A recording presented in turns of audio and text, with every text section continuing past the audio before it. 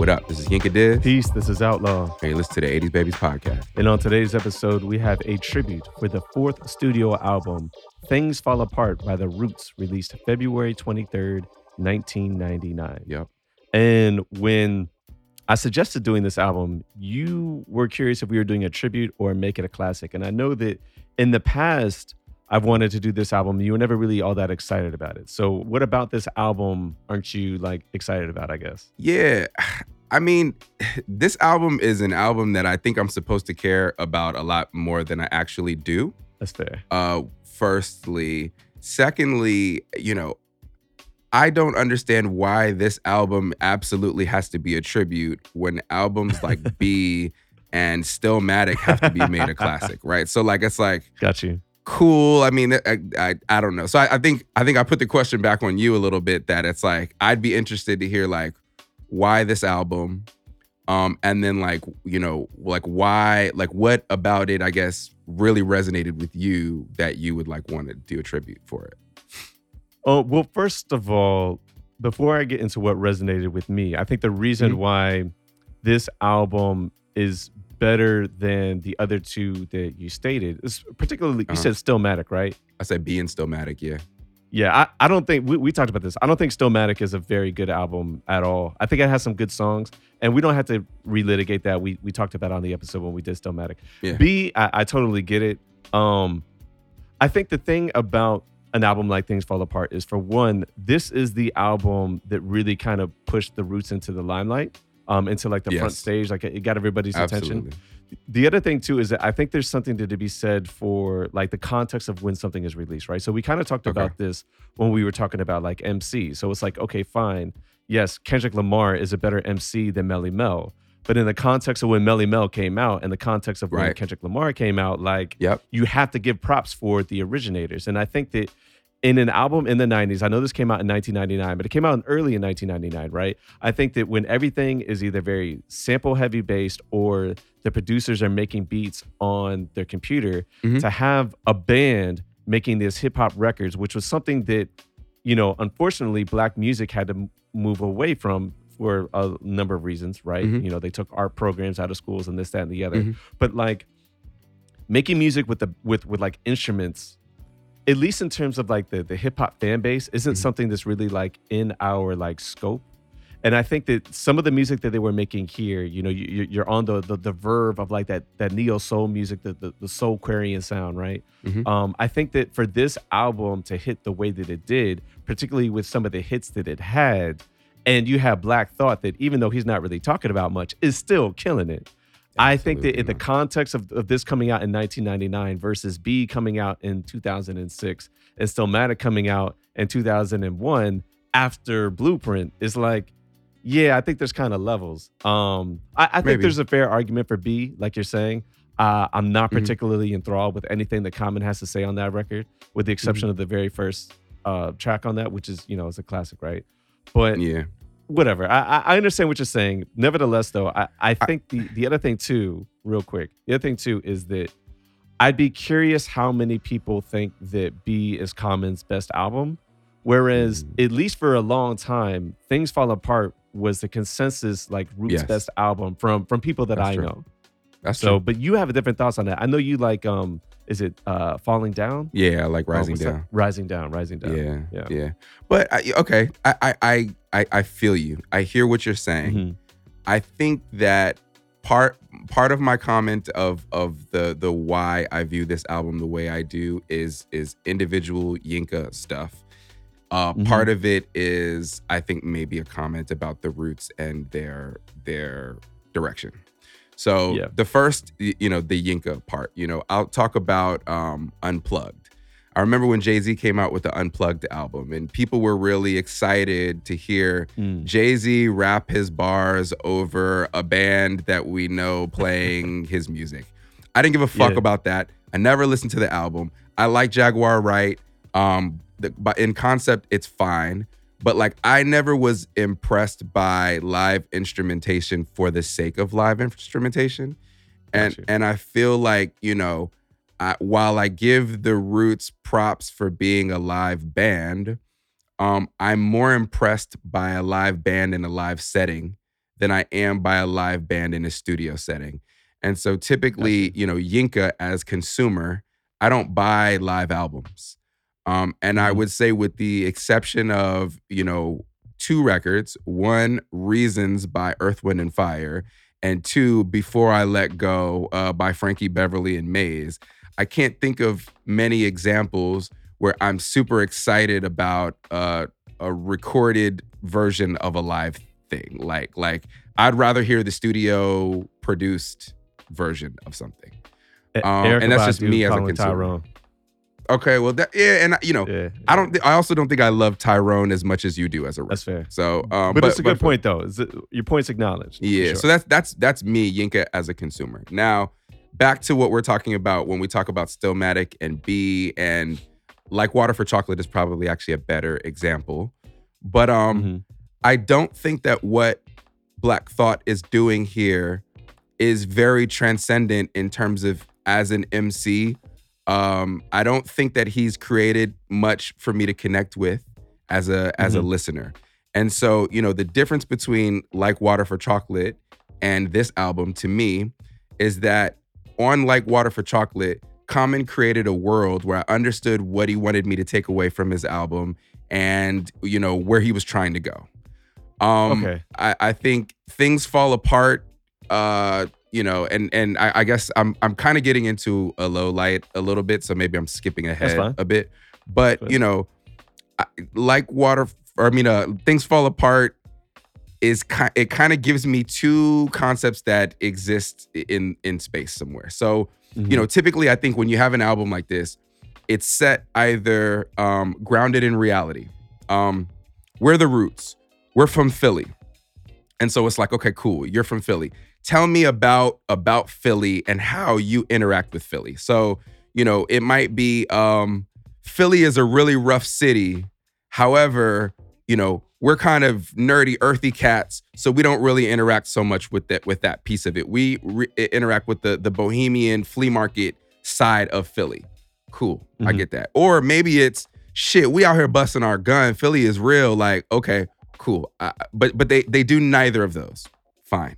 Okay. The second is create a fantastic world that the group exists in, and then tell me about the fantastic world. So I'll give you an example of a good version of that, right? The Alcoholics.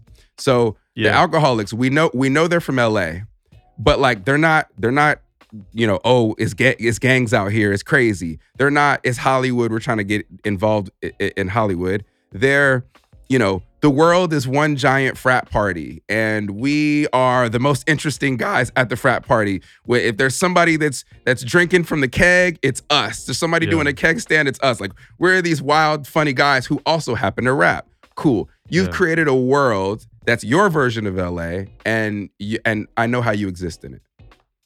Another good example of that would be someone like Wu-Tang. Wu-Tang did a great job of creating these atmospheres and these worlds. Exactly, right? So it's like while they're from Staten Island, I almost don't have to really know anything about Staten Island because they've created their own Staten Island almost, Shaolin, and they're set inside this world, and I'm sucked into this world. The Roots do neither of these well, in my opinion. And so as a result of that, we know that they're from Philly. We hear, I'm from Philly here and there. We hear that they hate Whack MCs. Cool. But other than the fact that they're from Philly and they hate Whack MCs, I don't know shit about these niggas. And I listen to fucking an hour and a half of music where I know, like there's really like maybe one song, You Got Me, where I'm like, oh, okay, he dated somebody and this is his situation. Other than that, the niggas just hate Whack MCs for an hour and a half, and I'm supposed to be like, oh my God, this is amazing. Like, I don't know. So that's to be honest with you, how I really feel about this album. Got you. All right. Well, why don't we get into the Where Were You? And I want you to start because the Where Were You, for me, I think is relevant as to one of the reasons why I rate this album so highly. Got you. But why don't you start it off? That's fair. So, man, 99. I would have been at Oakton at the time, I want to say.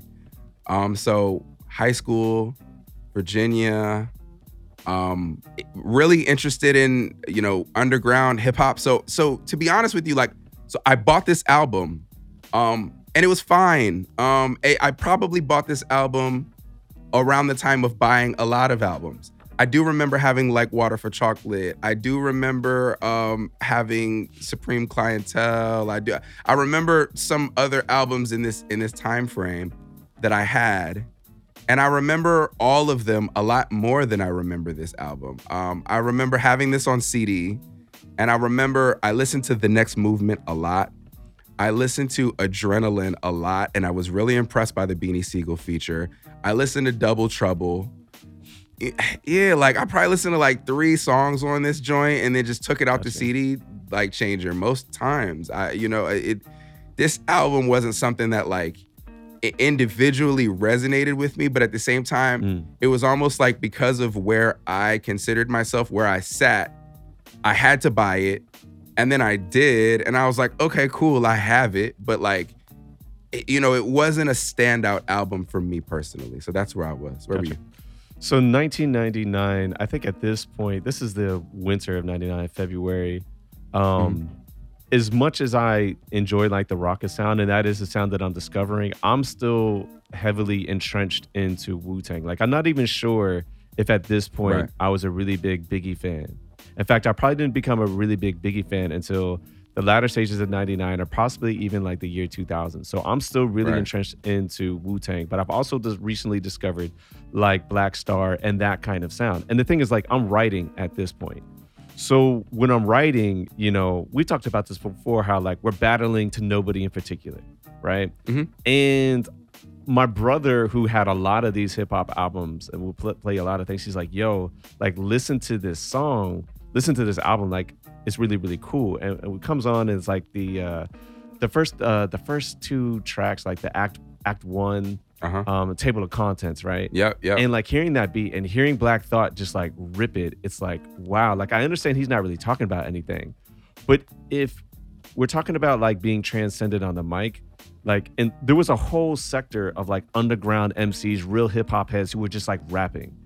And in my opinion, Black Thought did that kind of rap better than anybody. Like, better than anybody I had ever heard. Better than anybody I'd heard online. Really? Better than, like, he was doing it. Like, I understand, like, Cannabis, like, has, like, these bars. I got that, right? Because obviously, like, Cannabis was dope. But just, like, flow-wise and just, like, energy-wise and voice-wise, like, Black Thought was just so seamless. And then some of the beats that they had on here, like, I liked that jazzy sound. And so it just kind of resonated with me. There's a lot of songs on here that I like. There's a few that I don't. And the thing is, it wasn't even until like years later, because this is an album that I constantly went back to revisit because I enjoyed it so much. It wasn't until years later when I really was like, yo, he's not really talking about a damn thing on this album. Shit. Right? Which is a constant. We've mentioned that on this podcast a lot. He's really not talking about a goddamn thing on this album. Yeah. But it almost like doesn't really matter. Like, because it's just, I don't know, it just sounded so good to me most of this album. So that's pretty much where I was musically, at least. Do you feel like, we've talked a lot on this podcast about how music was like it kind of becomes a part of your identity, right? Some folks will have an album and they'll have that album displayed in their house because they identify with it, right? Do you feel like this album kind of attached to your identity at that time or does, kind of currently? Absolutely. And I can say that with complete confidence because as much as I love this album and I do think it's a classic and I do think it's worthy of a tribute, I am also completely honest about like some of its shortcomings, right? Yeah. Like, I am completely willing to bust the balls of this album and make fun of it for having very little subject matter. Like, it's funny to me, but I don't care because I still love it so much. Right. So, That's what's up. Okay. Yeah. So did you want to talk about the critical reception? Yeah, let's talk about it. And I think that the critical reception of this album, at least when looking on the Wikipedia, was very good. Was it not? Yeah. I think pretty stellar marks across the board. I think typically 4s out of 5s, 8s out of 10s. There's a 9.4 out of 10 on Pitchfork. Yeah. And then the album also made, multiple kind of best albums, greatest albums lists as well. Yeah, I think the critical reception is was pretty good. All music critic Steve Huey hailed Things Fall Apart as one of the cornerstone albums of alternative rap, believing that it was the point where the Roots' tremendous potential finally coalesced into a structured album that maintained its focus from top to bottom. Then this is from the wiki. So I'm just getting all this from the wiki. Yep, but then our dear friend Panama Jackson actually is quoted in the wiki, right? He's cited in the wiki, right? So yes, he is. Panama Jackson is in there. He's on the wiki. In the critical reception, when you go through there, he's on there, right? So writing for The Root in 2018. Shout out to Panama. That's big shit. Yes. Writing for The Root in 2018, Panama Jackson described Act 2, The Love of My Life, as one of the best beats in hip-hop history. It's so ethereal and beautiful and fit perfectly with the verses. So he's on there. So shout out to P. Shout out to Panama. Getting in the critical that's reception. Huge, yo. Yeah. That's huge. I thought about actually sending you that article. I'm surprised that I thought that you would have seen his name in there. Yeah, I didn't look at it, but I'm looking at it now. That's crazy. Yeah, and oftentimes when we do the critical reception, we also like to discuss like how our friends feel about this album, right? Like our peers. And even if like not every Roots fan has this album as like their best Roots album, it's definitely like in their top like 2 or 3. That's saying something because the Roots have a lot of albums. Yeah. Right? I think they have at least, including their live albums, they have like at least 10, I would think. I'm going to keep it a thou out with you though. Part of that is people lost interest and stopped listening to Roots albums. So that's fair. That's fair. Yeah. So let's get into our lowlights first. Cool. Did you want to start or did you want me to start? Why don't you start? Okay. So my biggest low light is length. I think at this point the album is just too long. My second is lack of engaging subject matter. I said, you hate whack MCs, you have bars, what else? And let me expound on that point, right? Like, yes, please do. I was thinking about like why this doesn't really connect with me like as an album, very deeply, where albums like Strong Arm Steady and West Side Connection, which I know you're familiar with, at least what West Side Connection do a bit more. And I think, as I said earlier, it fails to do kind of what I would say the two ways of really setting the stage to create a group album that connects with folks, does. So it doesn't, to me, it doesn't do a great job of grounding in reality, and it doesn't do a great job of creating the world, which I talked about earlier. But I also don't think that like Black Thought as the lead narrator does enough to at least draw me into him as the lead character. And so, the group doesn't necessarily draw me into their story, and no individual draws me into their individual story either. And I think that's where I just don't really engage. So I don't know if you had comments on that before I move on. Well, we talked about this before. We even already mentioned it on this podcast, this episode, that this album has a lack of subject matter, which is really unfortunate because the songs don't really tie into what you would expect the theme of the album to be, the packaging of the album, which is the packaging is one of my highlights, and we'll expand on that later. Yes. But the songs don't really go into that. And I think that when you talk about the grounding of the album, it's a very good point, because on other albums, they do that. Like, Do You Want More definitely puts us into the mind frame of like the Roots itself. Like just creating this like kind of like jazzy landscape for them, and just like who we are and what we love. Like they have a song called like It's a Lazy Afternoon, which is okay. Like I feel you. It's just like, day in the life of Tariq Trotter, and it's just a lazy afternoon, and it's just a cool song. Like that puts you in the mind frame of the Roots. I think that something like Illadelph Half-Life puts you into that mindset of like what Philly is like for them. And all of the mentions of Philly on this album kind of sound like it's an inside joke, or like it's an inside thing. Like you have to be from Philly, you have to be from their neighborhood to know what they're talking about. The rest of us just hear like Illadelph, PA, like, all right, cool. Yeah. What else is there? What else is there? But I agree with you though. Yeah, I don't even know though that I agree with that point, and I agree with everything else that you Okay. said. But even the inside joke piece, right? Like, so for example, when I listen to Wu-Tang, right? Mm, They say things like "so" and the one yeah, six ooh and all this shit, right? And it's like, yeah, I've listened to them for so long that I understand what they're saying. But gotcha. initially, I knew that they were speaking a language of their Staten Island neighborhood, Hmm. and it sounded cool enough that I was like, oh wow, like they're linked into their neighborhood. When I hear these niggas talk about Philly, I'm not I don't hear it like, oh, like Yeah. these are like they must be speaking slang like that dudes from Philly know, or talking about locations that dudes from Philly know. Okay. It just sounds like they just pay lip service to like, we're from Philly, and then they like go, it's like, I guess. Yeah. I don't know. I got you. No, Yeah. you know what? Maybe you're right. Maybe I'm being even too generous. But I do feel though, I do feel that at least on Philadelphia Half-Life, Yeah, they speak yeah. much more about Philadelphia, and then on Do You Want More, it's much more just about the roots. About them. Whereas on here, it's not really much about anything. Like it's here like little bits and pieces, but it's not really much about anything, and it can make it difficult to connect with the album. But there's so many other things about it that I do enjoy that I still just enjoy this album. But I have more lowlights though. Yeah, go for it. So one of my other lowlights is Common, and yo, I agree. Common is like he's like a pervert.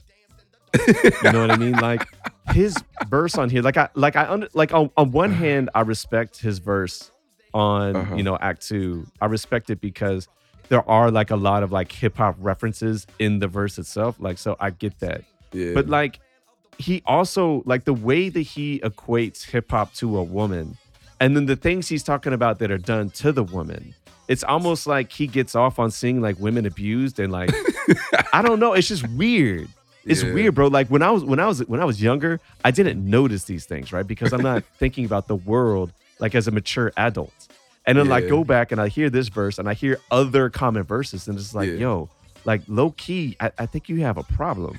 Like it's weird. So common is the low light for me on here. I agree with you. I felt like though maybe it was just like, you know how this happens to me at work a lot, right? Like Yeah. someone will create like a parallel or like a metaphor or something, and then people will keep trying to extend the metaphor, and they'll run out of things to say, and then it just becomes laughable, right? Like it's like like okay, like you're just saying anything to like keep the metaphor going, right?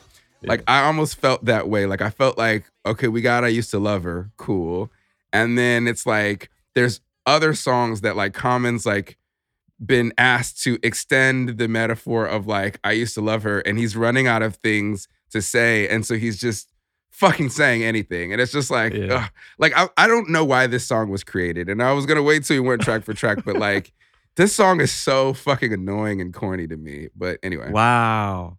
Okay, that might be a salute me or shoot me, but we'll get to that Yeah. on the when we get to track for track. I mean, we analysis. already know what Panama thinks of the record, so Yeah. you know, clearly Yeah. I might be in the minority there, but My last low light is the low key erasure of Malik B.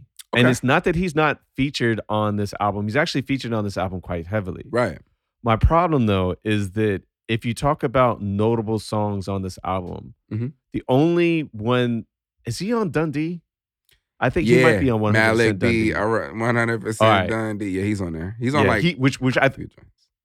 he rips Dundee, right? Yes. And he is on Adrenaline, but he's not the highlight of Adrenaline. Yeah. So when you think about songs like The Next Movement or Dynamite or Double Trouble or was it Act 2 or what's the other one? The other one that Dice Raw is on. Step into the room. No, not Step Into the Realm. Ain't Saying Nothing New, right? Like when you think about like some notable songs on here, Malik B just like isn't featured. And it's just like you kind of have to get into the album and appreciate Malik B to get a sense of him. But it's like there's some songs like Dynamite has he has a dude who's Dynamite. Dice? What is it? Rahani Saeed, right? Oh, And I'm okay. sure Rahani Saeed is a cool individual. I'm sure he's got a great relationship to the Roots. I'm sure he deserves to be featured on this album. But like, why is he on that song? Why isn't Malik B on that song. Like it's catered perfectly to his voice and to his flow. Yeah. And to have a back and forth with Black Thought. And it's just like at the time, I didn't really think about it. But then, learning more about the Roots and learning more about Malik B, rest in peace, and all, all the troubles that he had to deal with, the fact he couldn't go on the road and all the other personal things going on in his life, which we don't necessarily have to discuss. It's just kind of like, damn, like, I feel like he should have been a bigger part on the better songs on this album, and he's not, and it's just disappointing. That's fair. Yeah, that's fair. I know, outside of everything that occurred, even throughout this album, they talked a lot about how, like, his substance abuse issues impacted how much he could appear and things like that. So that might also have something to do with it. Yeah. So now let's get into the highlights, and what do you got for us, Yinka? Word. I got multiple highlights. So after I completely bashed Black Thought as a main character, I'll say Black Thought. Like, he so all right. Again, this is like a group that, and I've seen the Roots live. They're amazing, right? And as a frontman of a hip hop band, Black Thought is everything that you want and more as that. Yeah. And so, when I listen to this in that context, Black Thought is great. And, I love him more live, but, even in this context, Black Thought is great. Did you see the Roots when they came to Charlottesville when we were in school? Yes. Do you remember when he spent like the first half of that show rapping to the band and had his back to the audience? Yep. Do you remember that? Yeah. That was crazy. I was like, Black Thought, why are you being a dickhead? But it's also like, I love you. I guess you could do whatever you want. But like, why are you being a dickhead? Yeah. No, he's just so fantastic at that. I remember another thing I remember, because that same year that, I did the Ludacris and Freeway show where I helped set up and then I watched it. And then I did the same thing with the Roots. So I was at that show as well. But later that year, or maybe the next year, I went and saw him in Cali, or saw them in Cali. I was back home for like the holiday or something like that. And it might have been maybe around my 4th year or something. But I remember This Is Why I'm Hot was the biggest song on the radio and everywhere. Mims. So, and the Mims song. And at some point, the band is playing songs that are hot on the radio, like the beats to songs that are hot on the radio. And Black Thought is just fucking punishing all of them. He's just the beat just switches up, and then he's on the mic and he's just killing it. And I remember This Is Why I'm Hot comes on, and you can just see, the beginning of the song just reverberating, doom, doom, doom, doom, doom, doom. And you can see the whole crowd just kind of looking around, because it's like, the Roots are an underground group, so they're kind of like, what's about to happen? And then when Black Thought starts rapping, the whole crowd just goes crazy ballistic. So Black Thought, man, like, I can't understate enough how good he is at this, which is, if what you want is like, because back in the days, I would do shows with the Beatniks and with some of these other groups that were created in the image, really, of like the Roots, right? And do these live shows where you have a band, or you have, a DJ, and you have, an MC that's just keeping the crowd going and interacting with folks, and really being what the definition of an MC is, right? Like shepherding along this program. And as orator, Black Thought is excellent. Yeah. So cool. That's my first one. My second highlight is production. I think overall this production is great. And I think maybe even a bit to the detriment of the program, because I feel like on many occasions listening to this album, I would have preferred to hear D'Angelo over what I was hearing, or Bilal over what I was hearing, than Whack MCs, Whack MCs, Whack MCs. We're from Philly. This album was recorded in Electric Ladyland Studios, by the way. Yep, at the same time, right? Mm-hmm. Yeah. So that's what I'm saying. Like I'm hearing these, and I'm thinking like Water for Chocolate, and I'm thinking Voodoo, and I'm going, man, sometimes I wish that this production was placed somewhere different. Gotcha. But production as a highlight for sure. My next highlight is Scott Storch. Yes. Yeah, Yes, I think sir. Scott Storch really did his thing. And I think the records that he's on, like, elevated, you know. Mhm. Even You Got Me, you know, for what it Yeah. is. Like he really stuck his foot in there. Yeah, for sure. Next is Jay Dilla. Oh, yes. Man, Absolutely, yeah. Dynamite is Yeah. it's so good. It's Yeah. so good. And like I think, you know, in terms of and I was gonna get to this later, but in terms of how the album is paced and sequenced, the fact that you can stick a Jay Dilla production or a couple of Jay Dilla productions in the body of your album and it still flows, you know, Mhm. because for some folks, these Jay Dilla productions stand out like sore thumbs because they're so nice and rich and complex, but it just flows perfectly. So Dilla, I got Rozelle as Oh, okay. as a highlight. I think in this time frame, I was a lot more impressed by beatboxing than I am now. Yeah. But I feel like I really appreciated beats with beatboxing incorporated in them. Timbaland did it at times, and I really liked, you know, Rozelle on Dundee and the, you know, the joints that he performed Yeah. on. Yeah. Okay, I got like two more. Go ahead. Features. I think the Mhm. features brought it. They sounded like they belonged there. And specifically the ones that were oriented around Philly, I think Absolutely. did help to 100%. create that world that I'm saying we lacked. And so I Mhm. respect that. That Siegel, Eve, you know, Mhm. Jill Scott on the original version, you know. Yeah. So, but Mos Def brought it. Badu brought it. Mhm. You know what I mean? So everybody was Absolutely. good. Song structure or lack thereof. I think the fact that they switched it up and there were certain places where, you know, like they had like three verses, and then there were other joints that kind of was like just a verse and then instrumentation and it rides out and stuff like that, kept it interesting. Okay. The mixes, you know, decidedly earthy and analog feeling. I could hear Russell Elevado all over these mixes, like, you know, like that Electric Ladyland, that you know, that Like Water for Chocolate and Voodoo. Like I heard the mixes contextualized in the same way. And then my last highlight, and it's probably leads into the track for track, so I won't put extras on it, but I feel like the intro is great. Oh, yeah, it absolutely is. Yeah. So Yeah. those are my highlights. What I miss. So we have a lot of the similar highlights. I said that you know, the key contributors, Scott Storch, D'Angelo was a key contributor on several of these songs, as well as James Poyser. We have to shout out James Poyser. Oh yeah, he yeah, was- for sure. Yeah, absolutely. He's so good. The features, like you mentioned, Badu, Eve, Mos Def, Siegel. And you know, I like Dice Raw. I like Dice Raw with the Roots, so I thought he was good here. And as well as Jill Scott, the introduction to Jill Scott as a writer, as a songwriter, was really powerful as well. That's true. I also agree with you. Black Thought to me is a highlight. The production is a highlight as well. The things that I think the difference is that you said you did buy this album, right? Yeah, I did. So which album cover do you have? Ooh. Do you remember? I don't. The one that I always see whenever I Google this album. Hold on. Is the girl?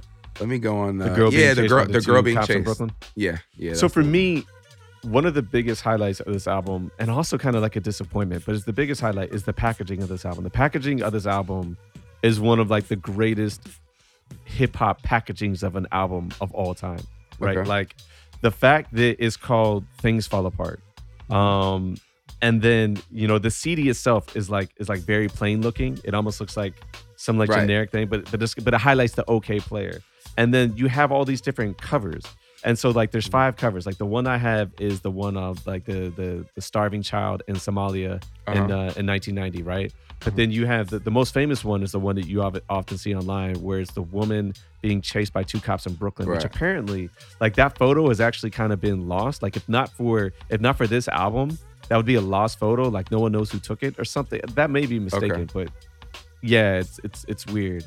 There's another one. There's a bombed church. There's an abandoned baby in Shanghai South railway station in 1937. Okay. And then the most interesting one, which you're not likely to see, is like there's a mob boss who's been mutilated, and he's like I guess he's like dead or whatever, but he's holding like the ace of spades or something like that, like from a Okay. poker game. Okay. That one you're not going to see too often. But Okay. I think that when you combine like the packaging with the name of the album and the fact that like the band is called The Roots, Mhm. like I'm expecting all of that in this album, and I'm not getting very much of any of that, which is like one of the biggest disappointments. Absolutely. Yeah. Completely agree. Nevertheless, though, the packaging of this album It is is still great. great. And Yeah. the liner notes. Yeah. The liner notes. Have you ever gone So- through and read the liner notes? I probably did back then, but again, I didn't love this album, so I probably Gotcha. didn't care that much, to be honest with you. Amir is dropping some nuggets, a lot of like nuggets in the liner notes. So, yeah. I think that on Questlove's podcast, because he talks about this album and the making of it all the time, one of the things that he was saying though was that like he felt really snubbed by the rollout of the album because he feels the way you feel about the covers, right? Like I guess they put like a lot of intention into the covers, and apparently each of the covers was a different release. So I guess the Right. thought was like one of the covers was supposed to be for the edited version, and another cover was supposed to be for the international version, and another Oh. but then like the label didn't roll it out exactly as they had planned. So like I Interesting. think their expectation was that like that the cover thing was gonna like resonate more because of how they strategized it, but then it wasn't executed how they wanted it. Got you. Yeah. Okay.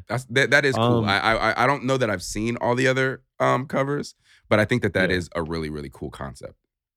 Yeah. I mean, I remember I had the choice, and I went with, I don't know why I went with the Hungry Child.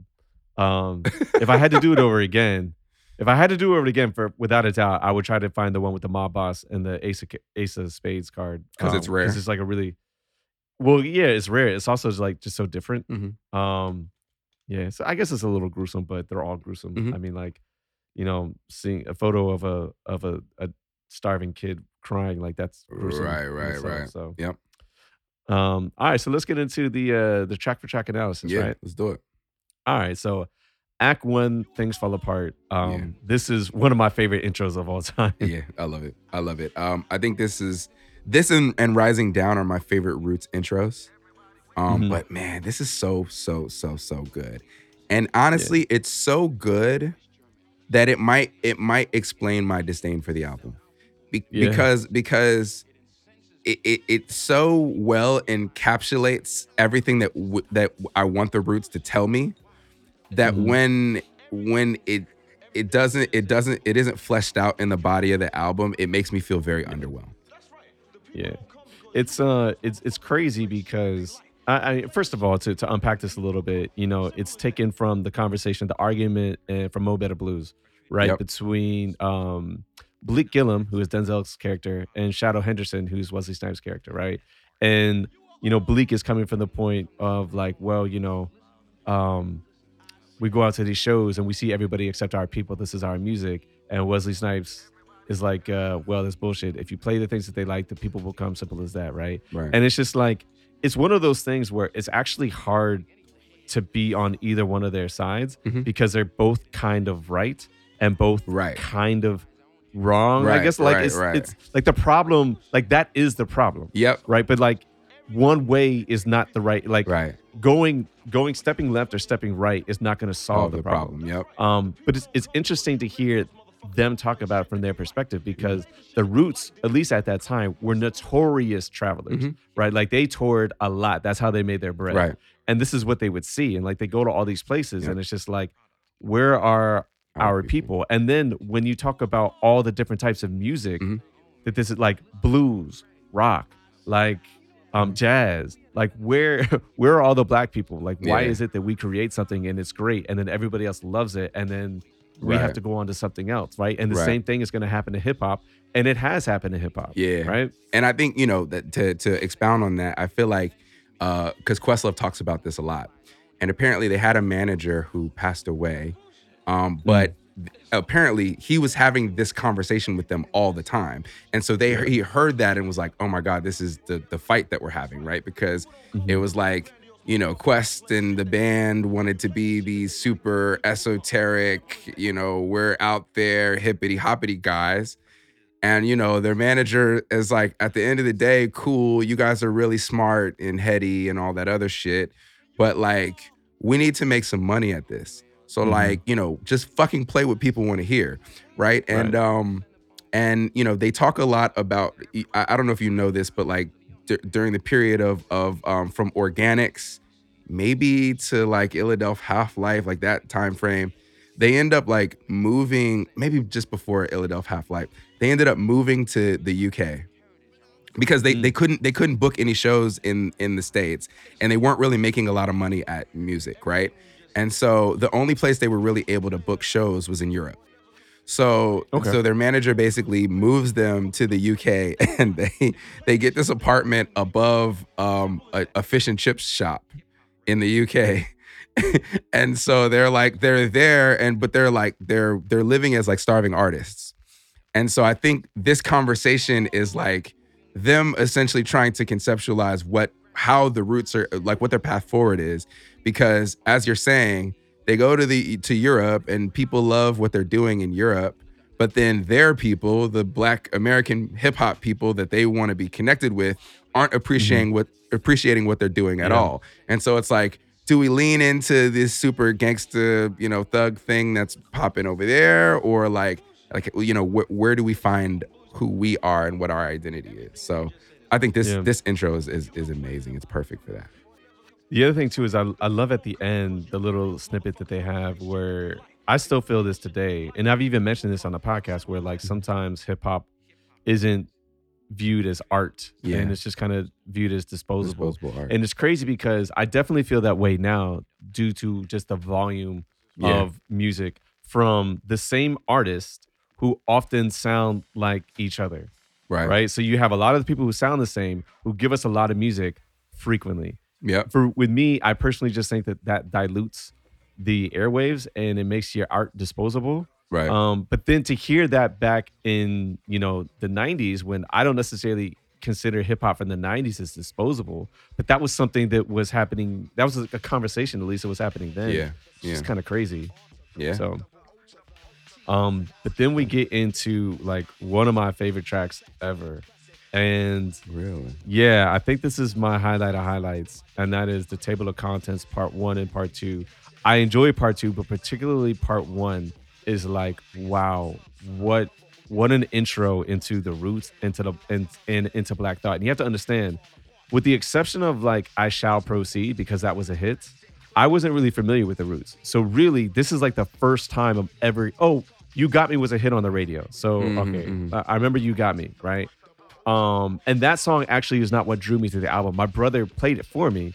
And so this is like really kind of like my intro to the Roots. And I was like, oh my God, this song is amazing. This beat is amazing. The energy is amazing. Black Thought, I didn't know you could rap like this. What is going on? It's nuts.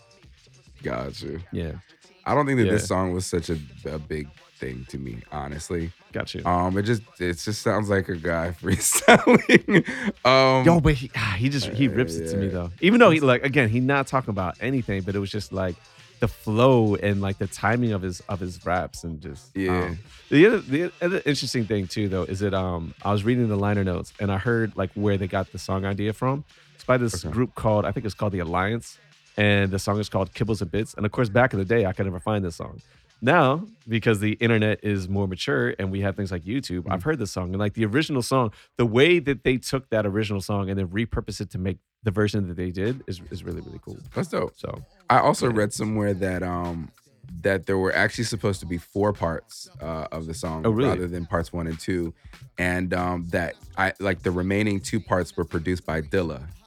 But then they truncated it, and that supposedly they're going to put out some future project where they feature the remaining 2 parts. So that should be interesting as well. Yeah. Interesting.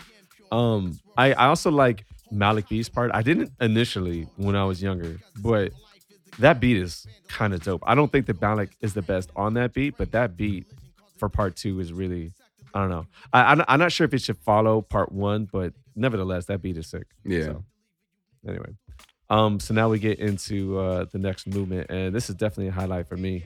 Yeah, definitely a highlight for me. This back in the day, this probably would have been my highlight of highlights. I don't know. It might even still be my highlight of house, just because it's just such a good song, and it's an easy song to engage with, right? Like you don't have to be like into hip hop or into anything specific to appreciate and enjoy it. Yeah.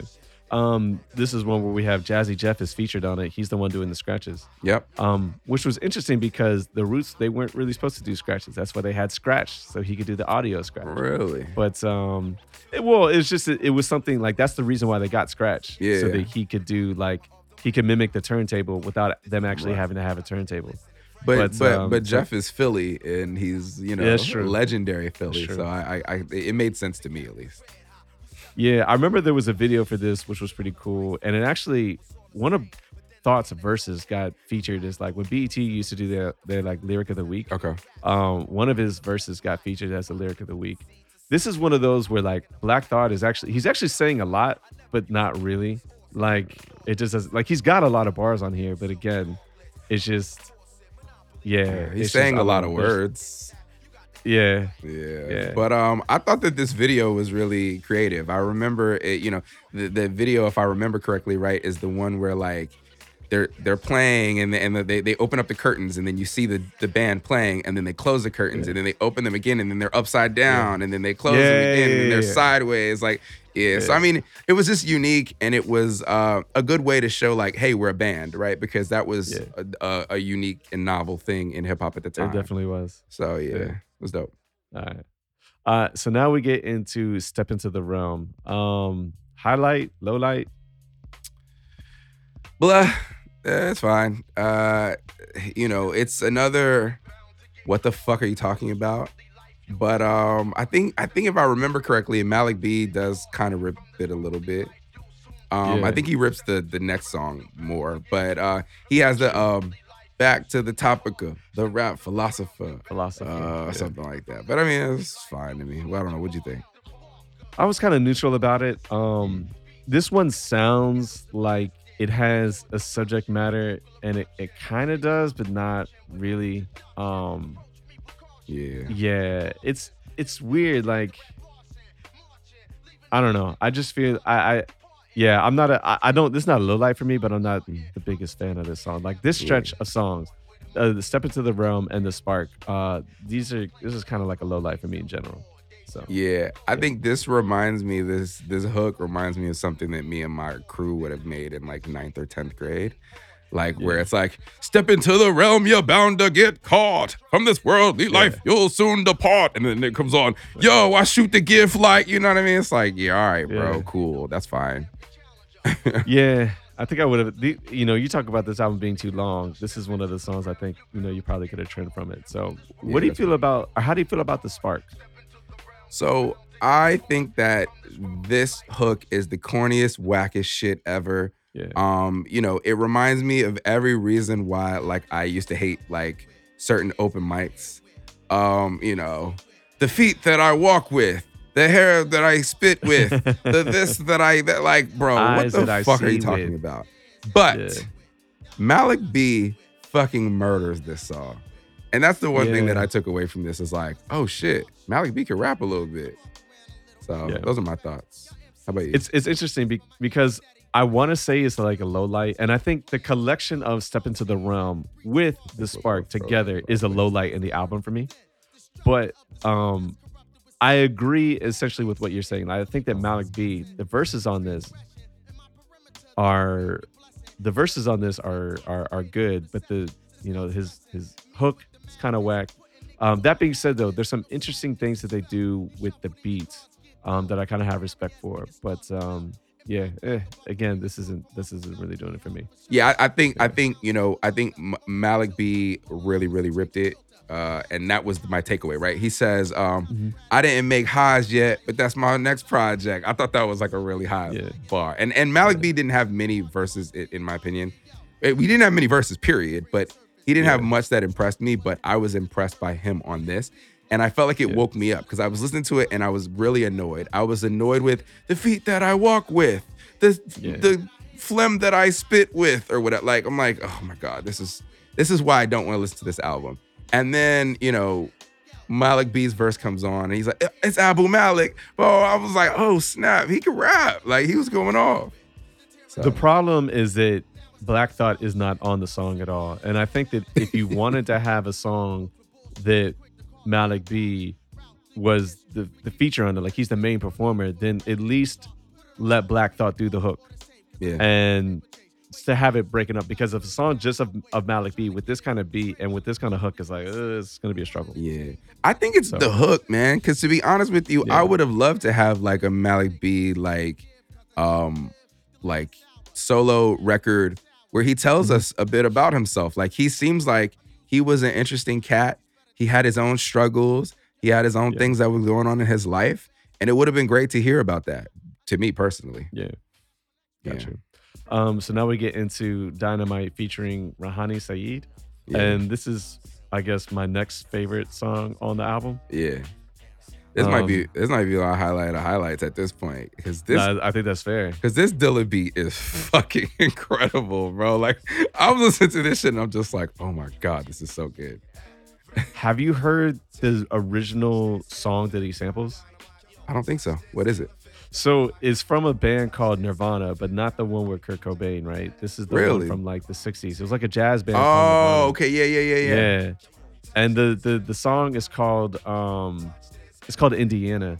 And like, so he samples it and he puts his crazy drums on it, right? And when you read through the liner notes, it's quite fascinating. I think that this is one of, is it this one where Questlove said like these were like the proudest moments of the drums? No, that was a different one. Okay. All right, there's a different one. But nevertheless, though, Jay Dilla tried to make his drums in a way that like he didn't feel could be reproduced by like a live drummer, and Questlove figured out how to do it. So like as he like as they actually like performed the beat live, like he was kind of like bragging to Jay Dilla a little bit, you know what I mean? Like just kind of like roasting each other a little bit. But this beat and this back and forth, I really wish it was Malik B on here, because I think this would have been like one of the highlights for Malik. I think he would have killed it, but nevertheless, man, I still play the song at parties, to be honest. Yeah. Because like it's like one of those unexpected songs, and it's just got like such like this groove and this bounce to it. Yep. Yeah, it's really good. Yeah, it's like a modern James Brown song. Like it's fire. Oh yeah. So now we get into Without a Doubt featuring Lady B.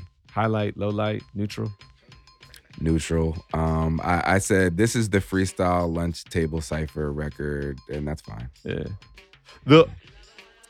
I'm not the biggest fan of this song, but I do still listen to it. One, because it's in a run. So like, you know, the opening intro through the next movement, like obviously I think that's a great like start to the album. Step Into the Realm, The Spark, that's kind of like when I go to sleep or just skip. But then we go into Dynamite. And then like we have like a good length of songs, right? And so Without a Doubt, like I don't necessarily need to skip it, but it's cool because they repurpose Schoolie D's Saturday Night.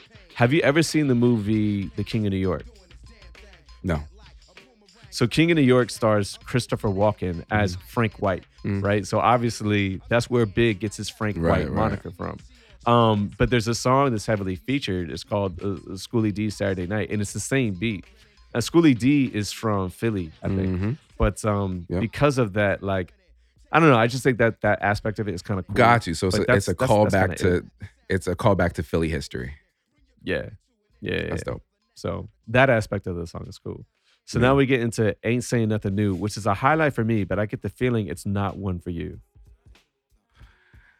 I just think this song is funny because it's like, you have a song about how other people aren't saying anything new, and you're also not saying anything new. Absolutely. Yeah. Absolutely. And the other thing that I wrote down here is represent the legendary Fifth Dynasty crew.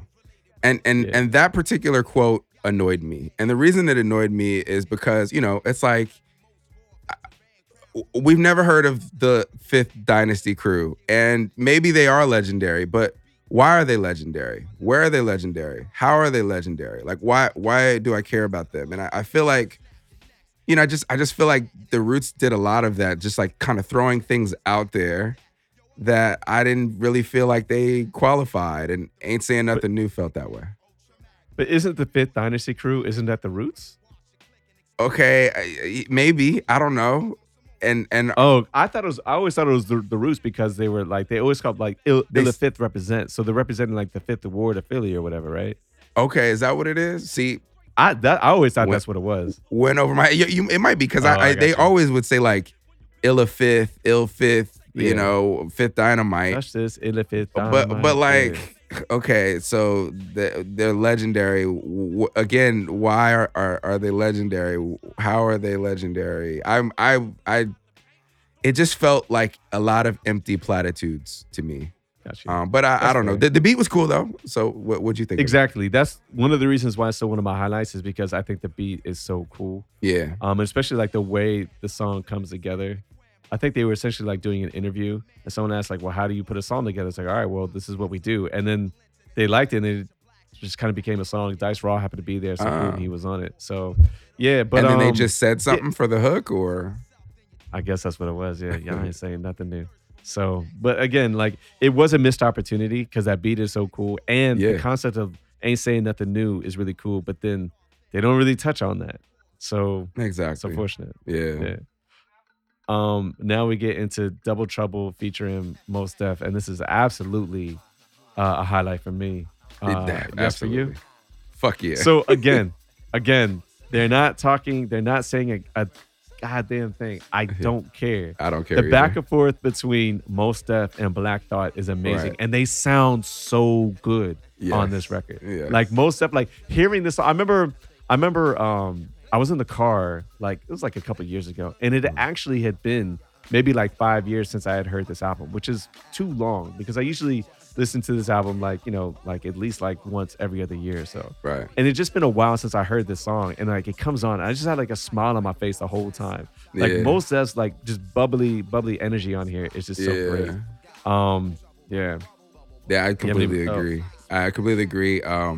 This is like, what was that NBA All-Star game where you had like Kobe was clearly trying to get MVP, but then there was someone on the other team. I don't remember if it was like AI or somebody else that's amazing as well. And so they're just going back and forth and back and forth. And Yeah. it's just like, that you're witnessing history while you're watching them, and they look like they're having a blast.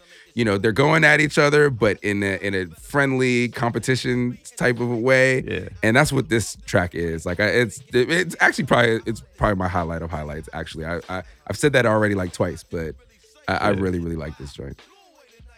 I mean, the energy of it reminds me of jam sessions that I used to have with Cal Mont, our friend Carlos, right? Because Carlos actually, when you hear him rap, he's kind of like, I'm not saying like lyrically, but like flow wise and voice, he's kind of like a combination of like Mos Def and Q-Tip.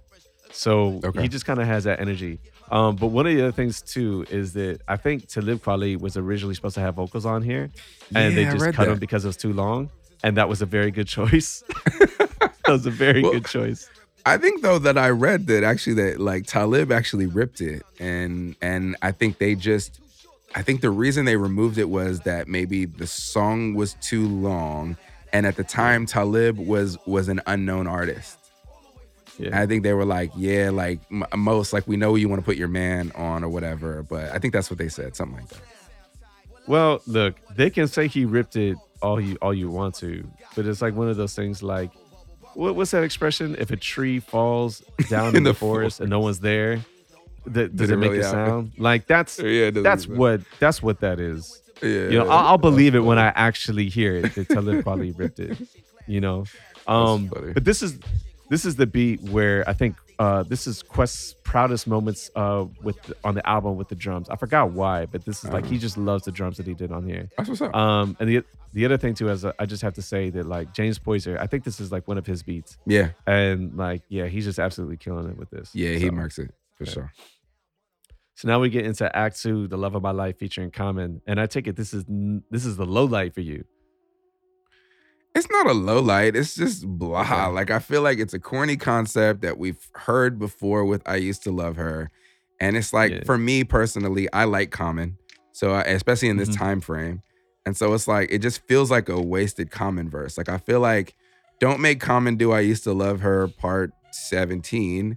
Just give him a verse on a song that I actually care about. That's how I felt. That's probably true. Beat was good though. Yeah, and we already talked about how I feel like I don't know, Common was just into this whole idea of like women being exploited. I'm gonna, tangentially relate that to hip hop. Yeah. But for me though, this is still a highlight.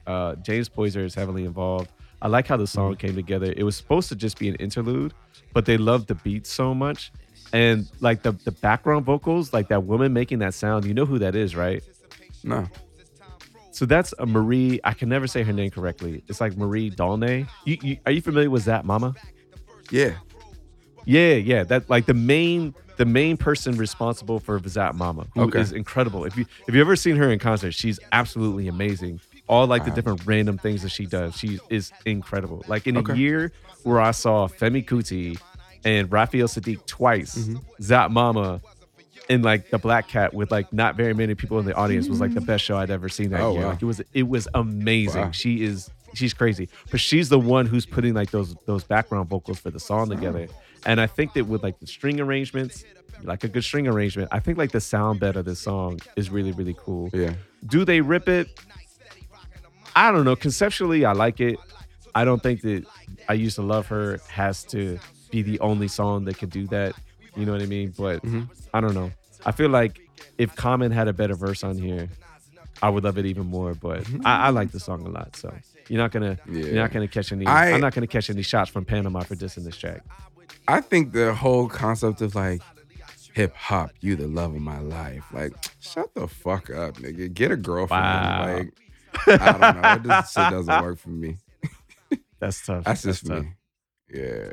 All right. Well, now we get into 100% Dundee, and this is a highlight for me. Yeah, it's a highlight. I think that this is probably Malik B. He is good on the Spark, but again, the hook is bad. But like on this, it's just like he's just on the like I don't know. I feel like he rips it. Rozelle rips it, doing the bass and the drums at the same time. I think that like Black Thought sounds really good on here as well. And yeah, this is just a dope song. Yeah, So- I think I was a lot more excited about Rozelle beatboxing on the track back in the day, but I think I was probably just more excited about beatboxing back in the day. But this is definitely one of the better songs. And these are some of Black Thought's best bars, in my opinion. I liked the I bayonet cassettes and chop beats with that part of his joint. Yeah, so I thought they both ripped it. It's just this is one of the better songs. Okay. Deidre versus Dice Raw. It's an interlude, but it's still a highlight for me. What do you think? No? I don't even remember this. What was this? This is when it's Deidre, she's the cellist. So she's just playing the cello and like Dice Raw is just like kind of freestyling, whatever. Oh, okay. Essentially, this was like a really, really long jam session, and then they just cut the snippet and put it on the album. I have a soft spot for the cello. Yeah. For whatever reason, I just think it's a really, really cool instrument. And so the fact that you have an instrument that can do those low notes, but then do those high notes both very, very well and effectively, I just have a soft spot for it. So it's still a highlight for me. It's a really quick interlude, is what it is. So now we get into Adrenaline. And is this a highlight for you? It is. This was one of my favorite songs even back then. It's the early Siegel verse. I love Siegel. I've always loved Siegel. And I love I used to cop off my man. Now I'm supplying him some Iverson. Like he just I love how he extended that. He just kept doing that. But yeah. I love this joint. How about you? Yeah. I'm trying to think if I'm definitely not neutral about it. I'm favorable about it. It's not one of my like highest highlights, but it is generally a highlight for me. I love Beanie Siegel on here. Dice Raw. I think it has too many verses. Like I'm not sure if I need Dice Raw on here. Yeah, that's fair. And is Malik B on here as well? Maybe. I don't know. There's 4 verses, right? Yeah, so I think Malik is on 3 here. verses? I'm not sure if I need too many folks. But Scott Storch is doing the keys on here, which is great. You got Scratch doing the scratches. And I think that one of the things I love about having Beanie on here is that when Questlove talks about him, yes, he has gone to Rockefeller at this point, but it's not clear that Beanie Siegel will become like Beanie Siegel. Right, exactly. And so to hear like so many names, like Jill Scott's being mentioned, Eve is being mentioned, Beanie Siegel's being mentioned, and Questlove doesn't know that they're going to be like stars. Right. It's really kind of cool. I love that about Questlove's story. Yeah. he's almost like the nucleus of this Philly world, and how he like these folks kind of come in and come out of his story and create their own stories, and I think that's amazing. Yeah. So then we have third acts, which is Scratch versus Quest, Quest, I guess. Are you familiar yeah. with this one? Yeah, so I think at the time I thought it was Rozelle. I Um, wished it was Rozelle because I think Rozzelle's a better scratcher than Scratch, in my yeah, opinion. But but it was just fine. Yeah, yeah, it's fine. I kind of feel the same. yeah, So now we get into You Got Me featuring Erica Badu and Eve. And a shout out to Jill Scott because she wrote the hook. yeah. But is this a highlight for you? It's a highlight. There's not too much to say that hasn't been said already because I feel like they've done a I whole agree. podcast about this. But the Yeah. only thing is I low key kind of wish the Jill Scott version was on here. But that's all. I feel that. I do like that they both performed at Dave Chappelle's Block Party. Yeah, That's true. really cool to me. I think that Jill Scott's hook writing is a highlight for me. I think, the keys from Scott Storch are a highlight. Mhm. Introducing Eve. If she's not Yes. introduced here, is this her first verse? It's not her first verse, but like at the time she had gotten a deal with Dr. Dre, and it fizzles out. She comes back home to Philly and they're trying to figure out what they're gonna do with her career. But she's not Yeah. Eve yet. No, She she's not hasn't Eve even yet, done no. the Rough Riders thing yet, I don't think. Yeah. So she was like a Yeah. fairly unknown artist at the time. Yeah. Her appearance on here is crazy. I think Badu's appearance on here is crazy. Yeah.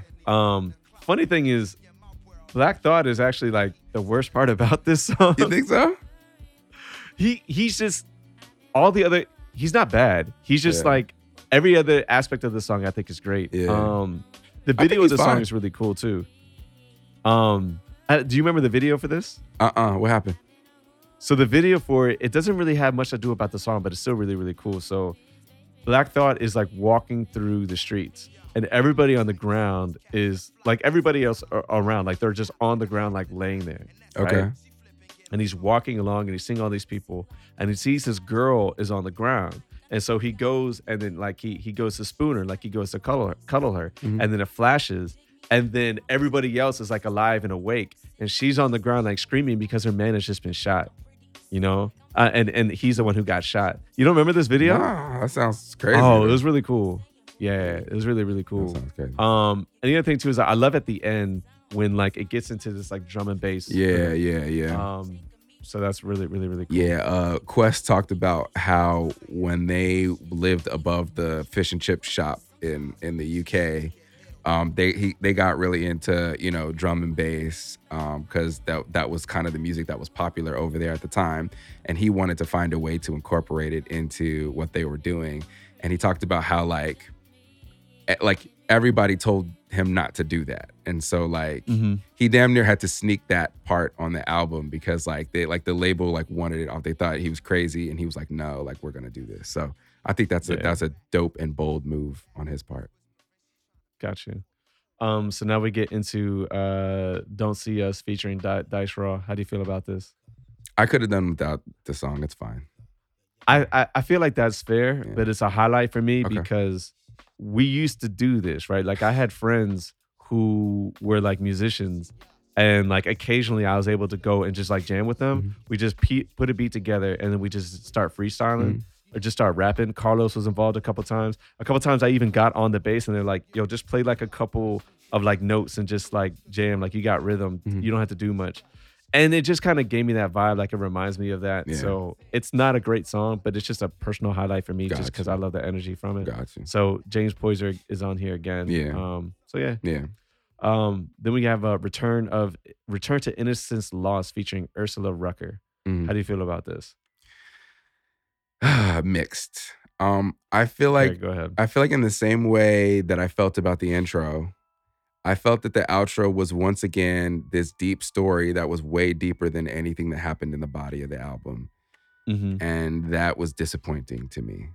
So it was I hear you. cool. It was nice. I also don't know that I understood the tie of Ursula Rucker to the group. Like why would she work with them? I forget. Is she from Philly? I don't know. That's why I guess what I'm kind of asking. I think she is.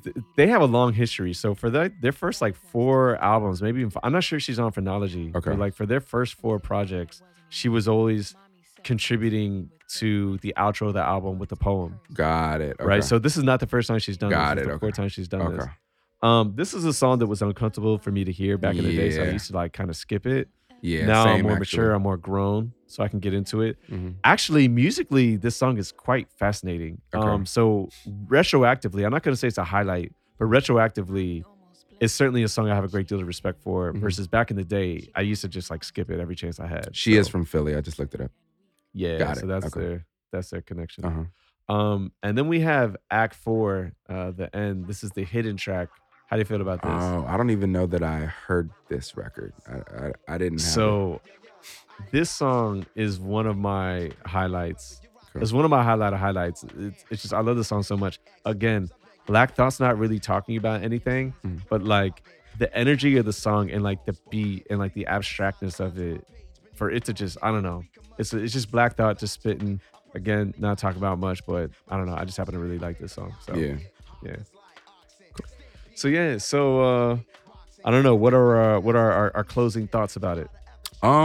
So can I make it a classic? Oh, yes, please. You know what? Actually, at the start of this episode, I was thinking, hey, I should have afforded you the opportunity to do that because I think on a recent tribute, I think I did that. I did that with Stillmatic, Yeah. right? Yeah. So why don't you do that? Why don't you make this a classic? All right. So I got just a few tweaks that I would make to try to make this a classic in my mind because no diss to it, but it's not my favorite album.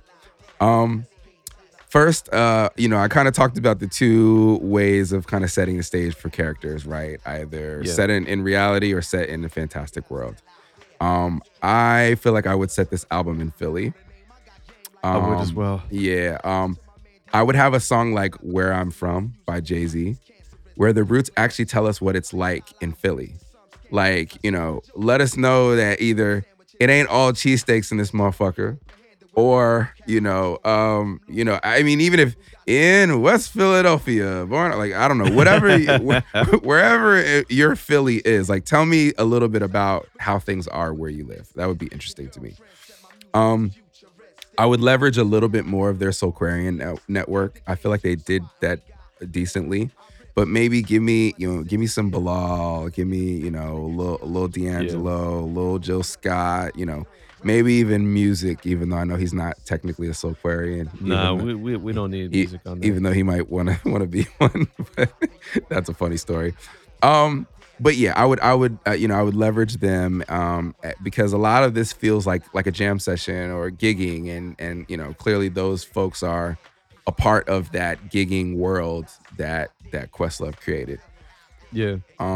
Next, I would create some specific topics that don't include whack MCs, and I would say you have to write about this. Let's talk about things that are real life things. And you provide your lens as to how, those things matter to you or whatever. And I'm not gonna, give what those topics would be, but I'm just saying, like, let's talk about I hear you. Yeah. I hear you. Next, I would have a solo Black Thought record where he actually tells us about himself. And, I think that You Got Me, what was a pretty good record of Black Thought telling us about him in relationships. So I wouldn't necessarily make it another relationship record, but something else that tells us about who Black Thought is. I feel like when I hear Questlove talk about Black Thought, in terms of how they were growing up on the podcast, I feel like I'm hearing about someone I've never heard before. So like, he talks about Black Thought as this like kind of cool, charismatic guy, used to get all the girls, knew everybody, was cool with the thugs, but also cool with the nerds, like blah, blah, blah. Like that's how he describes him. I can totally see that. Have you ever met him? No. I met him briefly. Yeah, I got that vibe as well. Yeah. It's interesting though, because like, and another thing that Questlove says about Black Thought is that he's very, very stylish. He says that Black Thought wears like only like the top of the top purple label, most expensive designer shit. He said he was on designer shit before any other rapper was on designer shit. And I don't necessarily need him to rap about designer labels or anything like that. But if those things are the things that people that know you describe you as, like, I just give me a song where you tell me anything about yourself so that I feel like I know a little bit more about you. Then I would also have a solo Malik B record. And in my mind, I visualize this as something similar to like an 8 Million Stories by Phife. Like I like how, Oh, that would be fun. yeah, I like how Phife was like, yo, went to Carvel to get a milkshake. Like he's telling you about all these things, but the references that he's giving you in his story, even though it's a super dramatic story, is like, oh, okay, like, Starks got ejected. You know what I mean? Like the things that tell me a little bit about what you care about in your story. So I would have a quick groove style instrumental somewhere, and it sounds like you kind of give the cellist record a little bit of that, but like give me one where like it's just jamming with no rhymes on it. You can even, if you want, you want to have like D'Angelo on the vocals just in a muted way, like just to kind of give it some words, cool, but like give me one record where it's not lyrical, miracle, spiritual, but like we let it breathe a little bit. And then I would include Jill Scott's version of You Got Me as a bonus cut. And then I would sell a single with both versions with alternating covers. So, similar to how they did with their covers, because I think that their covers is really unique. It'd be cool if like there was a cover, like some sort of conceptual cover with Jill Scott on it and some sort of a conceptual cover with Erykah Badu on it. And then people could buy the single, but depending on, who they're more aligned with or what cover they like better, they can buy either single. I think that would be like a good promotional thing. So those are my changes. I feel you. I agree with a lot of them. For me, the biggest one is just the subject matter. Right? You need to have, I'm not saying you can't have songs like Dynamite and Next Movement and Double Trouble, because I think they're really, really good songs and they add to it. But there were so many opportunities where you could have had things really aligned with Things Fall Apart, and not necessarily the album covers, right? Because you could argue that the album covers are a result of Things Falling Apart. I would more go towards, what's his name? Chinua Achebe? Yeah, Chinua Achebe, right? I would more go towards that, the album, the theme of that book. Yeah, where it's like, how did we get undone from within, to be susceptible from the external forces that are ripping us apart. And if they kind of do that with hip hop, so it's like, okay, if it's going to be about like Black people and the relationship with hip hop and how we came undone, give me more of that. But they don't really, like, you kind of have like some bars, but like structurally, give me something more concrete. Yeah, I totally agree. And I think you make a good point. That title, first of all, is an excellent title. And it's a great reference to a book, and it's a great reference to where the Roots see themselves in terms of how hip hop moves, right? And their name is The Roots. Right. But I think that intro does a better job of aligning to what Things Fall Apart is about than anything else on the body of the album. So I completely agree with what you're saying. Yeah. So all right. Well, I think that should wrap it up for our tribute / make it a classic for Things Fall Apart, which is an album that I love. And I wanted to cover this, I think, back in like 2019, but we never got around to it for the 20 year. But, there's still some other Roots projects I would like to do. I think maybe a Put You Up for Do You Want More would be really interesting. How familiar are you with Do You Want More? I haven't listened to it since high school. Oh, okay. That was one of the one I had that in my rotation a lot. Okay. So, I'm very fond of that album. But maybe even like a Make It a Classic for Phrenology. And I think that Nate said that that's his favorite Roots album. Okay. We could even do like a tribute for Rising Down. Yeah. And for me, Tipping Point is an album that I think is rife for like a Make It a Classic, because there's so much potential and missed opportunities in that album. Yeah, that's a good idea. I'm not saying we have to cover all or any of these projects, but this is, we've been doing the podcast for 6 years now, and this is the 5-6 years, Yeah. is the first time we're actually talking about a dedicated Roots project Yeah. or dedicated an episode to the Roots. It's far too long. So anyway, Yeah, that's real. They caught shots in the salute me or shoot me early on, but other than that, we haven't they talked did. about them a lot. Yeah. So All right. all right, yo. Well, yeah, that should wrap it up. Hope you enjoyed the episode. Peace. Peace.